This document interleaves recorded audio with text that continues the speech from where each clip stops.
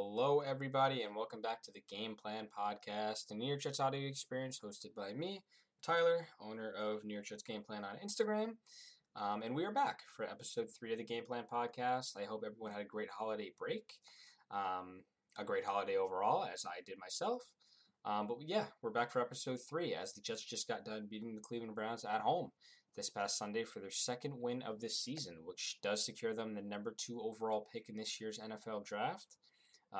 We'll see how that matures over the offseason, and we'll see what they could do with that pick overall as things start working themselves out as we come to the end of the 2020 season next week when the Jets visit New England for their final game of this crazy, weird 2020 NFL season. So, some things planned for you guys today. A little overview of the post game, a couple mailbag questions, and we'll leave you on a high note.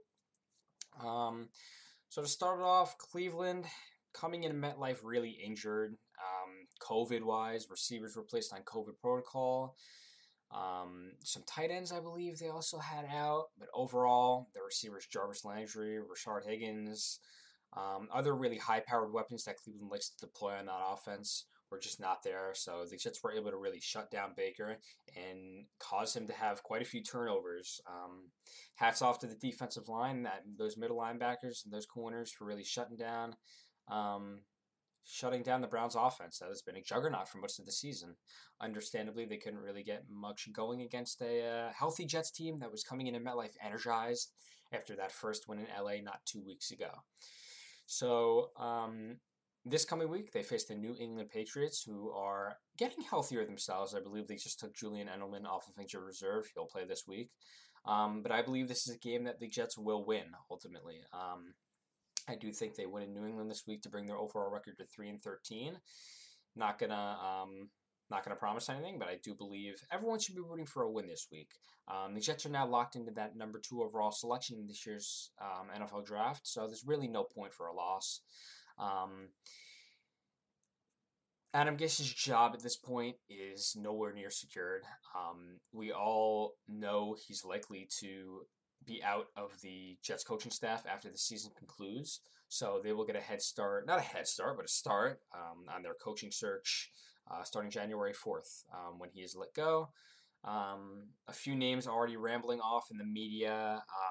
Don Wink Martindale, Ravens defensive coordinator, Pat Fitzgerald, I've heard they have interest in from Northwestern. But we'll hear more names, we'll hear more rumors as the offseason starts to really trot along. But yeah, the Jets are looking to re-sign many players coming this offseason, and they're really in tryouts right now for this last game here. I know names like Marcus May, they're definitely going to look to re-sign. Jordan Jenkins is a free agent, so we'll see how those players play in this coming week, and we'll see what the Jets plan to do with many of their pending free agents that, quite frankly, have had an impact on this team this year, especially in these 2 wins. I think the defense and some players on offense have been able to sufficiently prove that they'll be able to stick around for the long term if their deals work out, from the front office to their agents to if they want to stay in New York. So we'll see how that works out. So overall, post-game reaction from Cleveland versus New York Jets, a meh. The Jets really should have won this game with all of Cleveland's receivers out. The defense got tired later in the game, Cleveland's that is, and the Jets were really able to wrap that game up 23-16. I think that's all I really have to say about that game. There's not much to say. They just got to win. They got a solid win that would have been really useful earlier in the season if it really counted towards anything. But at this point, the players are playing for morale, and at the end of the day, they play to win. So I think that's the most important aspect of that. I think it's time to get into some mailbag questions, which I picked off of my Instagram that I asked a few days before this podcast goes live. So I really request you to go over to that Instagram and drop a follow, not only, but also when I post those questions, definitely ask your own questions and see if they get answered on the pod. You may be featured. So let's get into the first one here. At Will_Ryan34, is there any way we can trade Sam for a possible second-round pick? I do believe it's possible. I mocked Sam earlier in this season to the Indianapolis Colts for a 2nd and 5th round pick, I believe. I think that may be a stretch depending on what teams have him valued at. I do think teams have him valued at a little more than us fans believe, because I think teams think Sam still has that talent. And he's been thrown under the covers here in New York due to lack of coaching, lack of talent, ill-advised coaching, things like that. So I think if Sam got sent to a team such as Pittsburgh, Indianapolis, organizations that generally have a strong ownership group, a strong general manager, I think he'll be okay. Strong management. I think Sam needs um, he needs barriers. He needs a foundation, and the Jets really didn't give him that outside of a few weapons on offense. When he came to this team in 2018, he was really working with nothing overall. So I think the answer is yes. I think a second round pick is realistic. I don't know if they can get any more than that at this current moment. Next question here is from @Jet_news. How do you feel about the Jets drafting Zach Wilson? We're going to obviously get more into this as the offseason rolls on, but right now, Zach Wilson is my number 2 quarterback behind Trevor Lawrence. This game coming up Sunday, which is New Year's Day, Ohio State versus Clemson, is really going to tell me a lot about Justin Fields as he plays a very high-powered team in Clemson, a great defense. Overall, Clemson is one of the top teams in the nation. So if Justin Fields can really become an outlier to the rest of his team and really show that he can perform at the highest of levels, which he hasn't proven to me yet, I may switch up the rankings. But right now, Zach Wilson's game against UCF a week ago proved to me that he has what it takes. He looks like a guy who could fling it. And I know UCF is an unranked team; they can't beat anybody. But I saw a lot of metrics in that game of Wilson's game that I think he could build upon in the NFL, and I think that will be polished nicely if he's put under a fine coaching staff and has surrounding pieces. Next question here is from Colin Man 10. What is our plan for a running back this offseason? I think Joe Douglas is going to look at a variety of ways to upgrade the position. I do believe Douglas will look in free agency.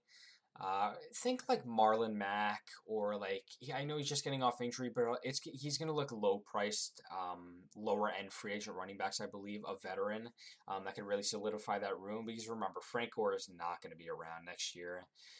He's just not going to be here. So the Jets are going to need a stronger veteran presence behind LaMichael Pirine, or in front of LaMichael Pirine, shall I say, Ty Johnson and Josh Adams, if they plan to keep them.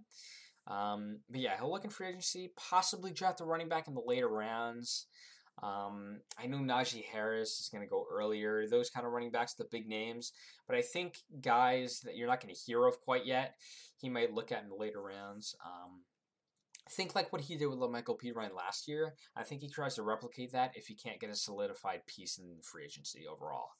But I think Douglas does have a plan at running back, and I think the Jets weren't too bad at running back when Frank Gore wasn't running for 2 yards a carry. I think when Ty Johnson and Josh Adams took the field late in that Rams game, and I believe it was a game before that as well, maybe the Raiders, I might be wrong, but they were great, and they were able to really bring hope to a running backfield that wasn't really producing anything when Frank Gore was back there. Mind you, he's 37 years old, but the Jets have been pretty good run blocking this year. And I think if they had a younger running back who could really hit the hole and make room for himself, I think they would have been fine. But yeah, I think that's what he does at running back overall. Next question here is from @Ryan Foster POW. Pow. Who you got at number 2 overall? What's the least should we trade down for? A quick answer here. I don't really have a specific player number 2 overall that I'm comfortable with yet. It's very early. The draft is still around 4 months away. There'll be a lot of names floating around there. We don't know if the Jets are looking to trade back. I do believe if they were to trade down, I think they can get a first-round pick, multiple second-round picks, late rounders, a potential mid-end starter, a lot. If they were traded down from number 2 overall, a team might be coming up for a quarterback. You can get an absolute haul if a team is looking to come up for a quarterback. Think when Washington traded up for RG3, it's a lot. So I do believe they can get a haul if they were to trade down. But names right now, obviously Penny Sewell. If they're looking for a quarterback, Zach Wilson, Justin Fields is going to be there. Wide receiver, which is probably a little more unrealistic this time. But yeah, overall, I think that's what they can get. Yeah, those are my thoughts on number 2 overall. Last question here we're going to do is from @Kobe Hutton. Who would you like to take with the first 3 draft picks? Okay. So an answer here. So first round, they're going to be looking at quarterback, wide receiver, offensive line, and corner. I think. I think you're really going to be mainly looking at that quarterback, offensive line position at the second overall. If the Jets do draft quarterback, it's going to be Wilson or Fields unless some crazy name comes out last minute. With their second first round pick, I could still see wide receiver, corner, and offensive line. Douglas is really going to want to solidify this offensive line this year. I know that for a fact. He's done a great job in his first year. This offensive line has exceeded expectations, in my opinion, especially with his midseason pickup of Pat Elflein. I think he really exceeded expectations this year. That's a name that Jets fans should seriously watch out for as the season concludes here. But yeah, overall, both of their first round picks and their second round pick, as you see the 3 first round picks you're regarding, I think they look a lot of offense and defense. I think they look at wide receiver, corner, and O-line specifically. I think those are positions that the Jets have to upgrade further. Maybe outside linebacker, edge position, but I'm not sure Douglas is going to be willing to draft an edge player as they drafted Jabari Zuniga last year, and it hasn't really worked out at this point, although he's very young, very raw. We'll see how he develops later in his career. But at this point, that's who I have for the first 3 overall picks. Now let's hear a quick word from one of our sponsors. Sports Gambling Guides on Instagram is giving away a brand new PS5 plus $2,000 in prizes to a lucky winner who texts SGGBET, that's SGGBET, to 844-943-3886 to be entered. Text SGGBET to 844-943-3886 to be entered. You must be 21 or older to be eligible. Good luck. So to leave you all with a couple of thoughts as we wrap this podcast up for this week, I hope first you all enjoyed. We are planning to get some guests on. It's just been very busy with the holidays. I'm definitely planning to get some guests on soon though, don't worry. Tell me what you guys think about this mailbag. I love doing mailbags every week. I think it's a good way to get fans involved. I think it's a good way to get your questions answered. As you probably have many pending questions of this Jets season. It's been a crazy one. So I really appreciate everyone coming here. I think we have somewhat like 80 downloads now. It's outstanding on Apple Podcast. I really can't thank you guys enough. And yeah, once we get into the off season, I think we're going to get a lot more traction. I think a lot more people are going to come with their questions, and I'm going to be really happy about that. I'm going to be happy to answer them. But overall, I just wanted to say thank you for coming back for episode 3, and we'll be back next week with episode 4 with a possible guest. See ya.